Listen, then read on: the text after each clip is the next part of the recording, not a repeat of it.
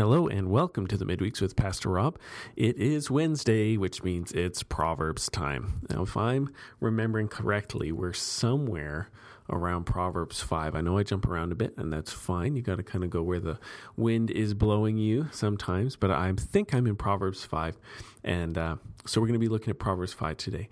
Proverbs 5 addresses the son and is about avoiding sexual immorality, avoiding the adulteress, and God's practical remedy for this kind of temptation. Proverbs is about living wisely, and you can't actually live wisely unless you live wisely. It has to come out from your heart through your actions. And so Proverbs, in the initial 9 chapters, the introductory chapters, these long poems, it kind of has 3 main objectives. Number 1 is to win our hearts to wisdom so that we want to become wise. And number 2 is to train us to avoid the pitfall of cheap money. And number 3, to avoid the pitfall of easy sex. That's really true. These are the main goals. The first is to win our hearts to wisdom, to make us want to become wise. We can't become wise unless we want to. It's about hearts. It's about desires. And unless we desire the fear of the Lord, we'll never attain it. Unless we desire wisdom, unless we consider wisdom of greater worth than gold and rubies, we'll never attain it. And then from there, it tackles 2 main topics, the avoidance of easy money and the avoidance of easy sex. And chapter 5 is about the easy sex part, avoiding the adulteress. And so it goes through the consequences of it. I'm not going to read all of chapter 5. I'm just going to read the main focus, the main thing that the son is told to do. He's told not to go to the adulteress, but what is he told to do instead? So this starts in verse 15. It says, "Drink water from your own cistern, flowing water from your own well. Should your springs be scattered abroad, streams of water in the streets, let them be for yourself alone and not for strangers with you. Let your fountain be blessed and rejoice in the wife of your youth, a lovely deer, a graceful doe. Let her breasts fill you at all times with delight. Be intoxicated always in her love. Why should you be intoxicated, my son, with a forbidden woman and embrace the bosom of an adulteress? For a man's ways are before the eyes of the Lord, and he ponders all his paths.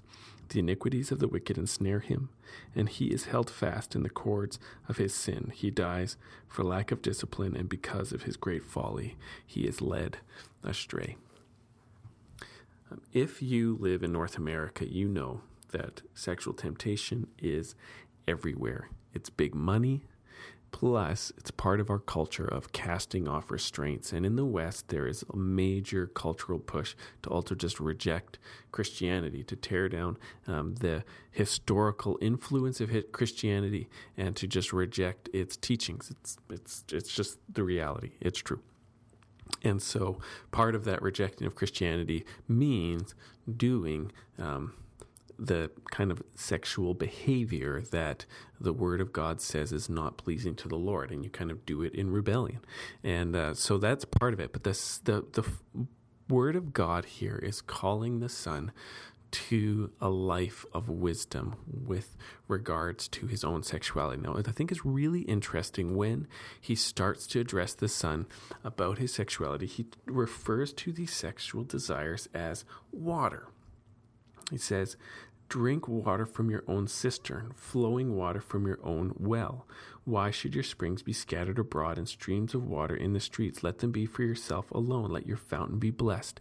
And it's kind of mixing the source of the water in 2 senses. Number 1, the source of the water is kind of like his marriage relationship to his wife is like finding a cistern or a well. It's like a place to have a thirst satisfied in a life-giving way. But also his desire for sexuality is meant to also be a kind of water, so that, you know, if he's visiting adulteresses, he's throwing his water around. It's flowing out of him and it's flowing to him. So that imagery goes both ways. But the main idea is you have a thirst, son. And God wants to give you a way of satisfying that thirst. that is a blessing to you. And her name is your wife's name. That's the idea. And so it's addressing young men. If you don't have a wife yet, get a wife. That's what Solomon's saying here. And if you have a wife, guard your affections for her. Stir up your desire for her. And it even has this great line about always, it says, be intoxicated always in her love. That Hebrew word can either mean drunk or it can mean led astray. And so there's this kind of this play where it's saying, if you're going to get led astray by a woman, if you're going to get seduced by your wife. And so there's this call for like this interesting and intriguing sexual relationship with your wife. That's what Solomon's saying.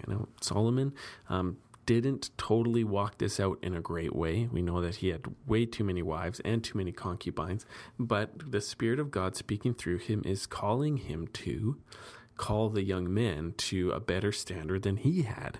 Have a wife and guard your sexual relationship and guard your desire for her. It says, let her rejoice in the wife of your youth. So this is a calling by the help of God, by the grace of God.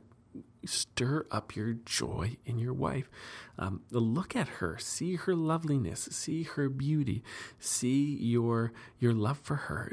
Rejoice in the wife of your youth. And it says, let her breasts fill you at all times with delight. And so this is a real, Solomon's getting into it. He's saying, be intrigued by her physical body, and especially those parts of her that are sexually attractive. Love it.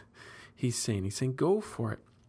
And then he says, be led astray by her. So he's even kind of taking the son into the area of temptation. He's saying, you know what?